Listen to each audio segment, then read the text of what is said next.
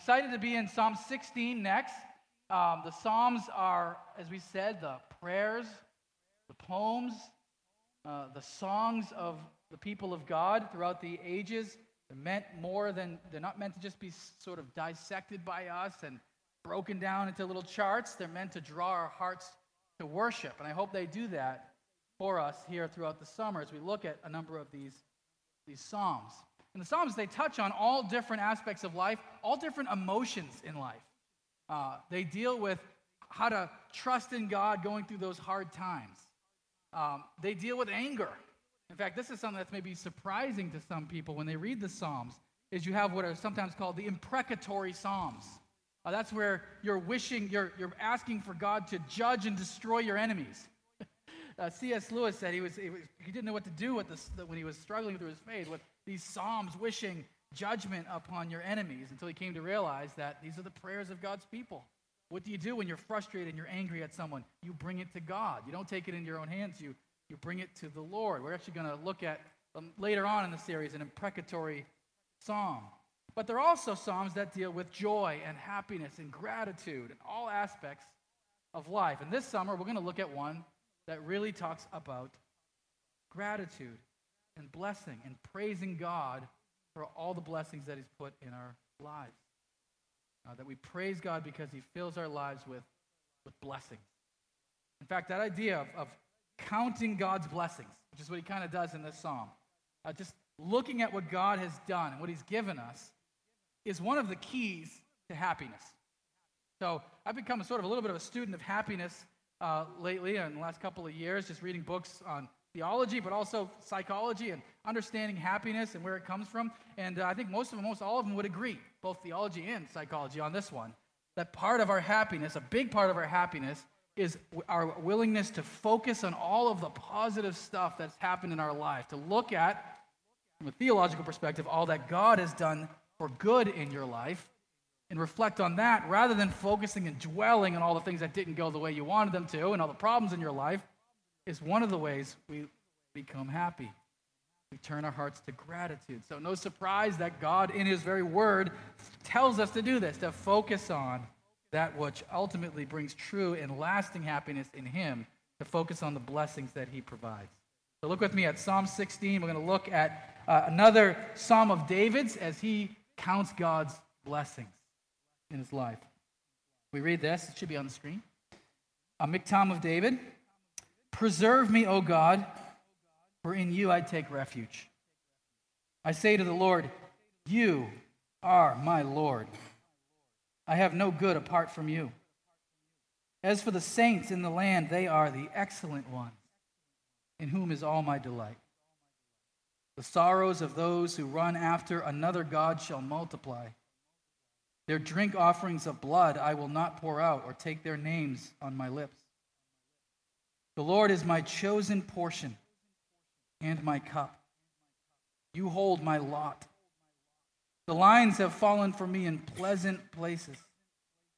Indeed, I have a beautiful inheritance. I bless the Lord who gives me counsel. In the night also my heart instructs me. I have set the Lord always before me. Because he is at my right hand, I shall not be shaken. Therefore my heart is glad, and my whole being rejoices. My flesh also dwells secure, for you will not abandon my soul to Sheol, or let your Holy One see corruption. You make known to me the path of life. In your presence there is fullness of joy. At your right hand are pleasures forevermore. We praise God because he fills our lives with blessings. There's an outline in your bulletin if you want to see where we're going, but we're going to look at four areas, four blessings that David reflects on in his own life and praises God for as he counts God's blessings. He starts off, it's described here as a miktam of David. And the reason why we say miktam instead of an English word is because we don't know what miktam means. So if you don't know what it means, just leave it untranslated. That's kind of what happened. We think it's a musical term or something like that. It means something like song or psalm or something like that. Matthew Henry thought that the miktam Psalms were the elite Psalms. They were the higher Psalms, the special ones. I don't know if that's really true, but nevertheless, these are Psalms that David himself wrote. He starts off with the request, "Preserve me, O God, for in you I take refuge." So he wants to God to preserve him spiritually and physically, preserve his life in this world. Let it go well, let him stay healthy, but also more than that, as we'll see towards the end of the psalm, for all eternity as well. And he says, "Lord, I've taken refuge in you. You are my fortress, in a sense. You're where I find my safety and my security. It's all in you." In fact, that idea of God being a fortress, God being a place of refuge that we run to and we hide in, is one we find all over Scripture. And it's interesting because when we were in Israel, I told you I was going to tie in our Israel trip in different ways. One of the things we did was we went to visit a fortress. Probably the most well-known fortress in Israel is a place called Masada. And it sits in the middle of a wilderness, so there's nothing around it but the Dead Sea and tons of nothingness, really, just plain dirt everywhere. It sits up high on a mountain. In fact, we had to take a cable car to get to it. And on the top of that mountain was a military fortress that was used as Israel's sort of last stance against the Roman Empire. There were about 1,000 Jewish people in Masada. This is after the death and resurrection of Christ. About 1,000 Jewish people, men, women, and children, who stood up and would not bow the knee to Rome. And Rome took 10,000 Roman soldiers to conquer it. They surrounded it from every which way, and they used Jewish slaves to use ramparts against it, so they would have to kill their fellow Jews in order to stop them.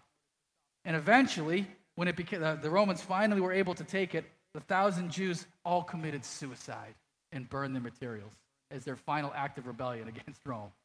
But that's the sort of idea they would have had in mind for a fortress, a refuge, a place of safety and security. Of course, God's fortress would never be overcome by anyone, not the Romans or anyone else. But David is saying, "In you, Lord, is where I take refuge. I find my safety." Verse 2, "I say to the Lord, you are my Lord." Remember I told you there are two different words for Lord. One is more the proper name of God, capital L-O-R-D. And then there's the sort of my master. This is the other one. You are my master over my life. You are my Lord. I have no good apart from you. And the truth is that all goodness comes from God. Actually, our understanding of good and evil comes from God. If there were no God, there would be nothing. So this doesn't really work. But if somehow everything was still here and there was no God, which is impossible, but if that was the case, there would be no good, because we wouldn't recognize something to be good or evil. There'd be no moral standard. There's no moral lawgiver, and there's no moral law. Something would just be what it is. If somebody wants to murder someone, they would say it is what it is. Animals, when one lion kills a zebra, doesn't feel bad, doesn't feel like I did something immoral. It just is what it is. All goodness, our standard of goodness comes from God. That's really not what he's getting at, though. What he's saying here is every good thing in my life comes from you. Every blessing. As I reflect on my life, every positive thing I recognize comes from the hand of God. It's you and your mercy reaching out and giving it to me. All good comes from you. And then he begins, verse 3, with the saints in the land. He looks, remember, he's the king of Israel. As he looks at the land of Israel, he says, the saints in the land, the excellent ones, those are the ones I delight in. And what he's saying there ultimately is those who are faithful to God, faithful to the Torah for him, faithful to trust in the grace and the mercy of God, they're the ones I delight in the land. So in a sense, not Israel is Israel, right? All Israel are Jewish, all the Jewish people in that point in time were part of a nation, but not everyone followed the Lord. And he's saying, for those who do, the saints in the land, they're the ones in whom I delight and I look up to. I want to be more like, I want to spend more time with them. They're the ones that make me look at my kingship and saying something is happening good because there are people who are following the Lord. They're the ones in whom is all my delight.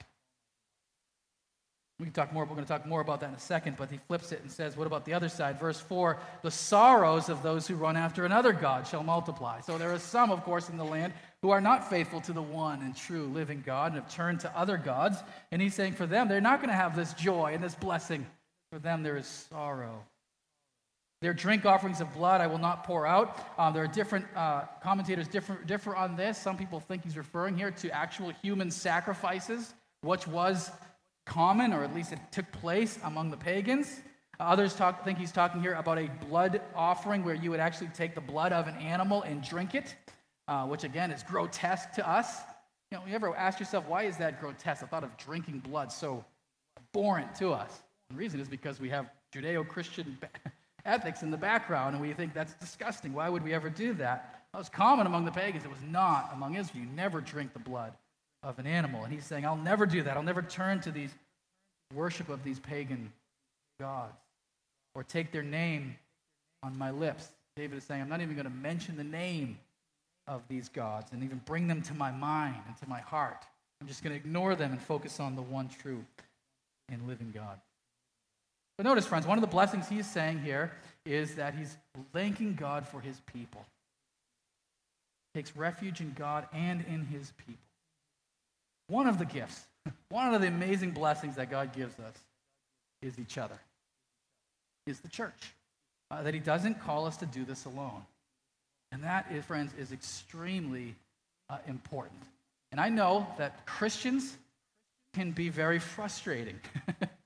We get hurt by one another. We say things to one another that are not good, and we say we sin, and we have different personalities that clash at times. And but nevertheless, ultimately, it's one of God's great gifts.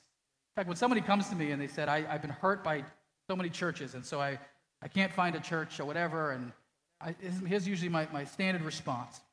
You're focusing too much on the bride. Look at the groom. All right, so the church is the bride of Christ. Christ is the groom. That's sort of the symbol used to describe the relationship of us as Christians in relationship to Christ. And sometimes if all your focus is on the bride and on the church and on horizontal relationships we have with one another, it gets very, very frustrating because we are sinful and we are broken people. Focus on the groom. Look to Christ, who is perfect. And the more you love Christ, I think the more you'll begin to love his bride, because to love God is to love what God loves. In fact, it's become very sort of common, very popular now to bash on Christians, to bash on the church. The church is all full of hypocrites and phonies, and there's nothing good about the church, and even Christians do this sometimes, right? Nowhere in the scriptures will you find that sort of view. Now, God sometimes bashes on the church because he's God and he's holy, and he's calling his people to holiness. But friends, absolutely not. We look at the church as one of his blessings. It's one of the ways that God preserves and protects and carries his people faithfully to the end. David, as the king, looks at his people and says, my delight is in those who are saints in the land, who are following the Lord.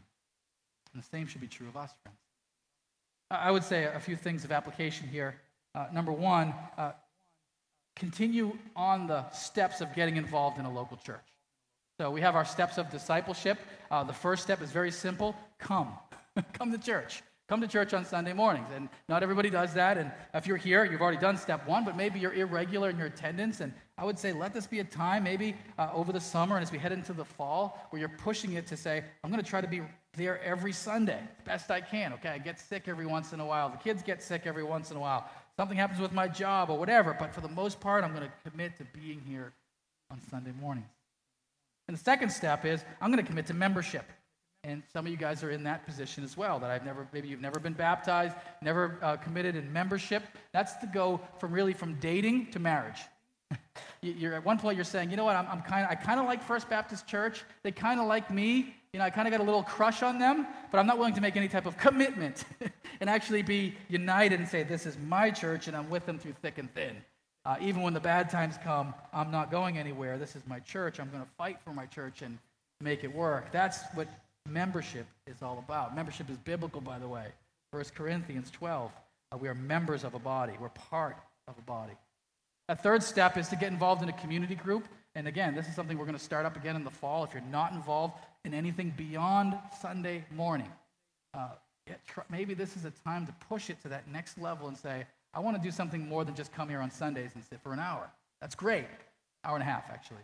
But you're going to say, I'm going to go beyond that. Maybe I'm going to start with the potluck coming up and with the O'Donnells are leading, and I'm going to bring a meal, and I'm just going to at least get to know some people. Or at least I'm going to show up a half hour early and hit the cafe and talk to some people. I'm going to go beyond merely sitting in a pew into deeper relationships. And then the fourth step is to now serve somewhere. Find a place in which you're now saying, I'm helping reach people for Jesus and bring them into the fold. Friends, we're called as Christians to rejoice in the local church as one of God's gifts, to count it a blessing. If you're a Paul, find a Timothy. If you're a Timothy, find a Paul. And what I mean by that is Paul was the apostle, was an old man. Well, he eventually became an old man, of course. And he mentored younger guys like Timothy. Timothy was a younger pastor who was learning from Paul. And right, that model, friends, of a younger Christian, older Christian, is a good model for us. If you're a younger Christian, doesn't matter how old you are, you might be 70-something years old, but if you're a younger Christian, find a Paul.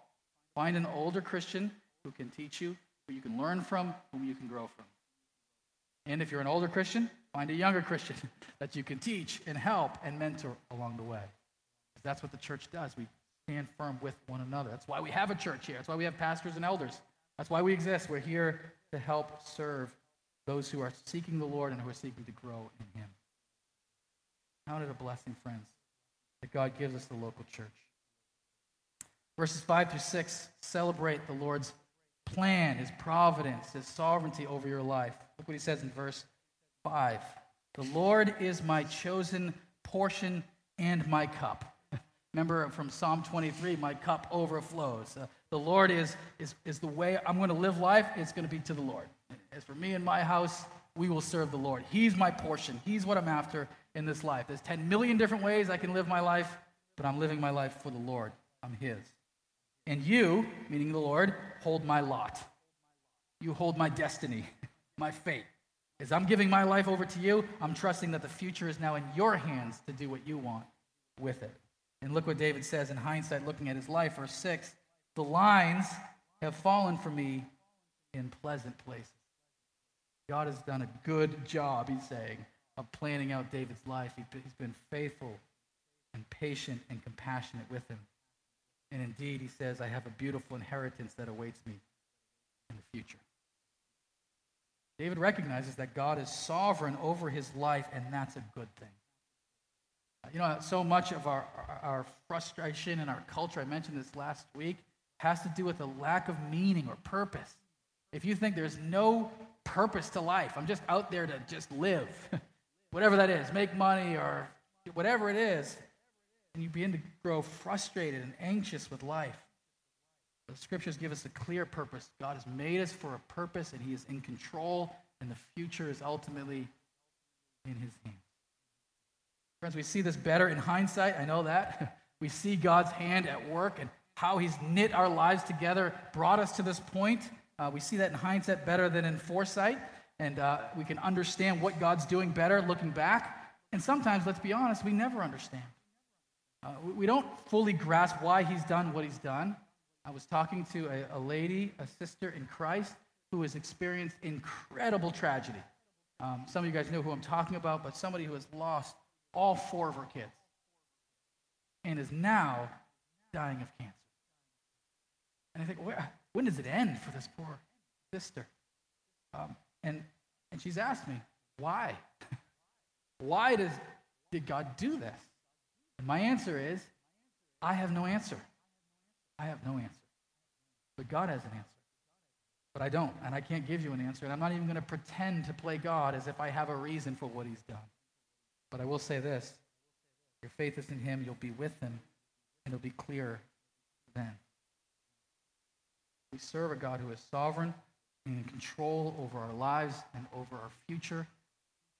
We put our trust in Him. That's a blessing. That's a thing we count as a gift from God, that He's in control. Verses 7 through 8, bless the Lord who is our teacher. He's our teacher. Verse 7, I bless the Lord. To bless the Lord is to praise Him. So when God blesses us, He gives us His favor. When we bless God, we're not giving Him His favor, we're praising Him. We're saying God is worthy to be praised. I bless the Lord. I bless the Lord who gives me counsel. Like a good, wise friend who comes and speaks truth into your life. Hopefully you have one of those. Somebody who's willing to confront you when they know you're doing the wrong thing and tell you, hey, that's the wrong direction to go. Turn around and go the right direction. Somebody who's going to encourage you when you're feeling down and says, you got to keep going, keep persevering. You're not feeling it right now, but you'll understand it better later on. So he sees the Lord as his counselor, leading him and guiding him along the way. I like what he says, in the night also my heart instructs me. Now, God's given us a conscience. So here's David waking up in the middle of the night as he's wrestling and thinking through some issue, some subject, maybe about his kingship and his leadership. And as he's reflecting on it, he feels the conviction of what is right as the Lord leads and guides him. I've set the Lord always before me, meaning I dwell my heart on him, on his word. I think about God. I set my mind on things above, not on earthly things, as it says in the New Testament. He's transformed by the renewing of his mind in Romans 12. Set the Lord always before me, and because he's at my right hand, kind of strange language. Usually we describe ourselves at God's right hand, not him at our right hand. But I think David is thinking himself sitting on his throne as a king. Who do you put at your right hand? Your number one counselor. The person who's going to tell you who's your second in command in the kingdom. And he's saying, God is with me. And he's the one I look to for counsel. He sits at my right hand, meaning I'm constantly looking to him for advice and direction from his word. And because of that, I'm not going to be shaken. I'm going to be firm and strong. Friends, we're called to look to God as our teacher. As our teacher. And how do we learn from God? God's given us 2 books. This is what Francis Bacon said. God's given us 2 books to learn from him. The book of creation and the book of his word. And the book of creation speaks of the world he's made and of his beauty and of his goodness. And that's a good thing. When we see rivers and the trees and beautiful rocks and formations and so forth, that should bring us to praise. Absolutely brings us to worship. But more than that, he's given us his word, which is clearer. There are certain things you cannot understand simply from nature. The wrath of God. Well, maybe you see that in the way nature is broken with hurricanes and so forth, but we don't have any clarity. The return of Christ. Well, there are a lot that's not clear from the book of nature that we look to the scriptures and God reveals to us from his word. Friends, I just encourage you to look to the Lord as your teacher. Be in the scriptures. I'm not sure if you do a daily devotional. If you don't, this would be honestly one of the most transformative things in your life. Find a time every day. It could be 10 minutes, 15 minutes, could be a half hour, whatever it is, in which you sit, hopefully in the same place, at the same time, and you read this book. That will transform your life. And I'm going to get an applause from Frank on that one. I know that. So study this book and learn about God. And I would just encourage you, if you have kids, do family devotionals. My kids are getting older right now, and our goal was to do them every night. We probably do them once or twice a week. I know it happens. Life gets busy. But spend a time where you sit together as a family, read the scriptures, or read other books. If you got young kids, I'd recommend the Jesus Storybook Bible, an excellent book that sort of ties the whole Bible together, points it to Jesus, and easy to read. I would also recommend the Chronicles of Narnia. Friends, if you have a chance to let your kids grow up reading the Chronicles of Narnia, don't miss that. Don't let them grow up without having read that series, all right? Make sure your kids or your grandkids even get a chance to read that book. And make sure, of course, they're reading this book, Scriptures first and foremost, but use that time for family devotionals. And then I would say, make sure you're theologically well-grounded. Don't be a lightweight. As he says here, I will not be shaken because I put the Lord right beside me as my counselor. Be a rock, not a reed. Go deeper in your roots. I used to be a little concerned that my faith would be shaken if I read people who are sort of had different beliefs and so forth, and not anymore. I have no problem. So I like to listen to the best argument of a different position. And I have to say, I'll take atheism, and if you're an atheist here, I don't mean anything personal with you, but I've listened to the absolute best arguments from atheism. They're terrible. They're not convincing. And I know I have my bias and so forth, but I don't find them even in the least bit convincing. I was listening last night. I had the opportunity to go hear Francis Collins speak. He's a scientist. He's the one who led up the Human Genome Project that mapped the human DNA. He's also the president of the National Institute of Health right now. He's been there for the last 9 years under the last two presidents. And he's a devout evangelical Christian. And one of the things he said is he did not grow up in a Christian home. He came to faith in medical school. And he said, I've been a Christian now for 41 years. And you can imagine he's heard every argument of everything about science. And he said, there is not a thing in science that has led me to not believe in God. Not a thing. In fact, the exact opposite. Science has only revealed the first book we talked about, the book of nature, showing the greatness of God. And so go deeper. Make sure you've got some roots that go down deep so you're not shaken. Read Knowing God by J.I. Packer, if you've never read that. I can give you a million recommendations if you want. Read The Reason for God by Tim Keller, if you haven't read that. Go deeper in your faith. Let the Lord be your teacher. And then we come to his fourth point. He praises God, counts his blessings that God has given us as people. God has given us a plan for our lives. He's in control. God loves us and has a wonderful plan for our lives. You know that old statement? I think Billy Graham started that. For those in Christ, it's true. God loves you. He's got a wonderful plan for your life. He's working it out. Praises God because he's our teacher, but he rejoices that God saves us forever. Saves us forever. Look at verses 9 through 11. He said, therefore my heart is glad, my whole being rejoices. I told you, this is a psalm of praise. This is a psalm of joy. My flesh also dwells secure. I feel safe in God. For you will not abandon my soul to Sheol. And you remember, what is Sheol? Again, it's one of those words that if you don't know exactly what it means, you leave it untranslated, right? Well, Sheol just means the grave, the place of the dead. Most of our understanding of heaven and hell come from Jesus, who came after the Psalms. The Old Testament left it a little more vague and saw death as really Sheol, the place of the dead. When you die, you go there. What happens there? We don't know exactly, but you end up in Sheol. He's saying, I know this, David says, but God will not abandon me to Sheol, to the grave. There's going to be more to it than that. He won't let his Holy One see corruption. This psalm right here in this passage was seen as pointing directly to Jesus. Because David is really just a foreshadowing of Jesus, the true king of Israel. That God will not abandon his people to the grave and to ruin and to destruction because he'll give us eternal life, and he does that primarily through his son Jesus, who is the first fruits of the resurrection. Here's one of the interesting things, too. When we were in Israel, we got to see David's grave, and interestingly enough, David's grave is right below this place, the first picture, throw up there. And I did put this online, so you may know what it is. Anyone know what that is? Well, those who went to Israel should just yell this right out. What's that? The upper room. Yeah, exactly. That is the traditional place where we believe the upper room was. Actually, it goes back to the 4th century, became a synagogue after that. But that's the place we believe that Jesus met with his disciples and served the Last Supper. That's the place that we believe that Jesus appeared to his disciples after the resurrection with the locked doors.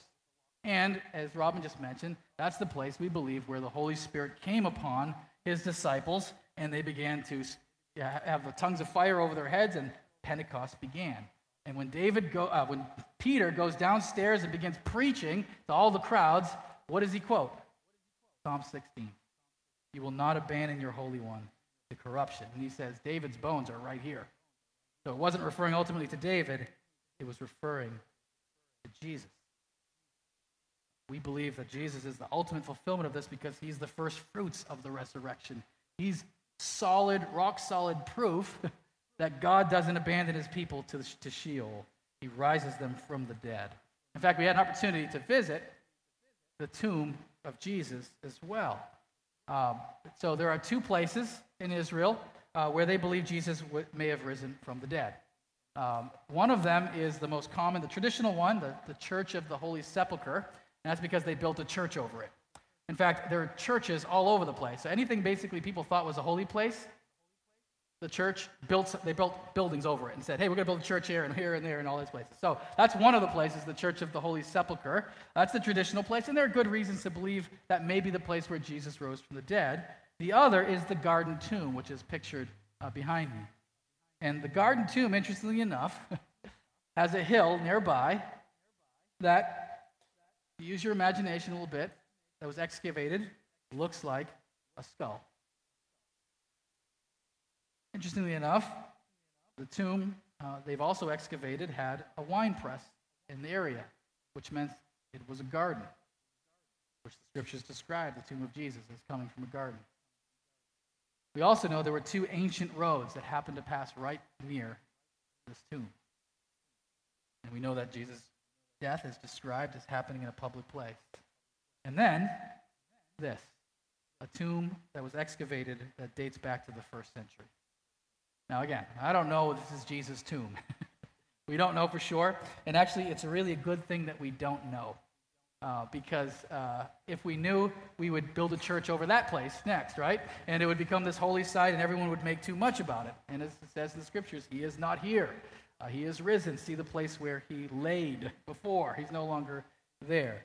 But there is at least a very good possibility that that is the place where Jesus was buried, in a rich man's tomb. Here's the neat thing about it. Guess what was in the tomb? Nothing. You know why? Because Jesus is risen from the dead. That's the whole point. He's saying he would not leave. There were no bones. There were no dust from bones left in there. It's an empty tomb because, as he says in verse 10, you will not abandon my soul to Sheol or let your Holy One see corruption. That he will rise from the dead. And again, if Jesus raises from the dead, and our faith is in him, and we're in Christ, then those in Christ will live for eternity as well. David rejoices in the fact that all these blessings that he enjoys in this life won't end. In fact, they'll be carried into eternity as we enjoy him forever. David understood, as we said at the outset, that our true joy, he says in verse 11, make known to me the path of life. In your presence there is fullness of joy, and at your right hand pleasures forevermore. They come from reflecting and counting the blessings that God's given. But I wonder if you're not joyful, if you're not joyful, but you're struggling with happiness. And everybody wants to be happy, by the way. I know that about you, that you want to be happy. You know, I know that because that's true of every human being. Even those who put on a frowny face, they do that because they like it. It makes them happy. That's why they do it. That's everyone in their own heart is pursuing what they believe will make their life more happy. Well, friends, one of the ways we become truly happy, according to the scriptures, by reflecting on the blessings that God has given us in Christ.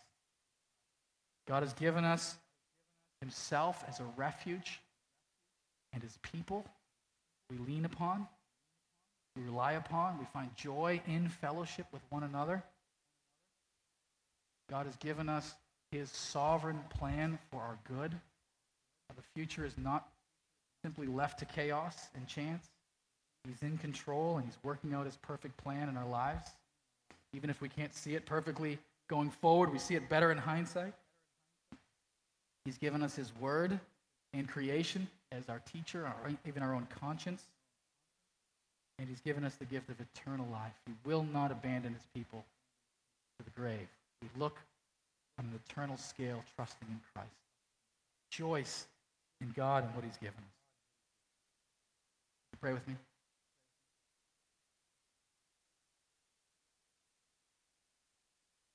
Father, we are grateful to you for who you are, and we're grateful for your word and what it reveals to us.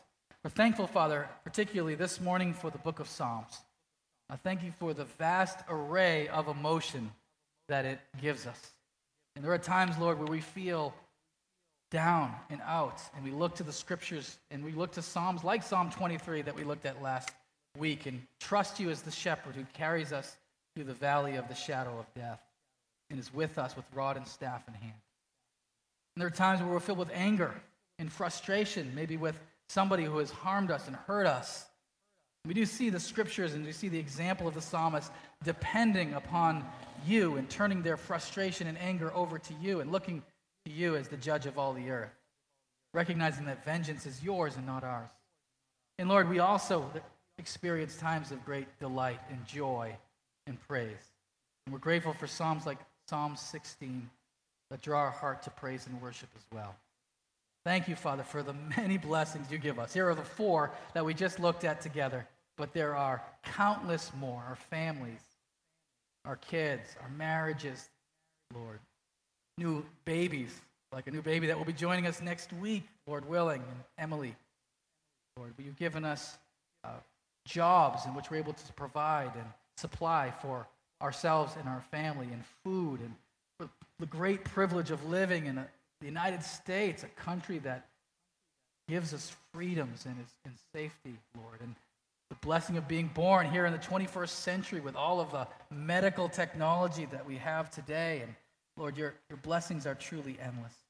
Help us, Lord, to count your blessings, reflect on your goodness, and rejoice in our God, even as we look forward to that day in which 10,000 years will pass and no less days will be there for us to sing your praise. Be with us, Lord. Be with our meeting after the service, too, as we enjoy some fellowship and some coffee and dessert, too. We love you and thank you in Jesus' name, our Lord, in whose name we pray. Amen.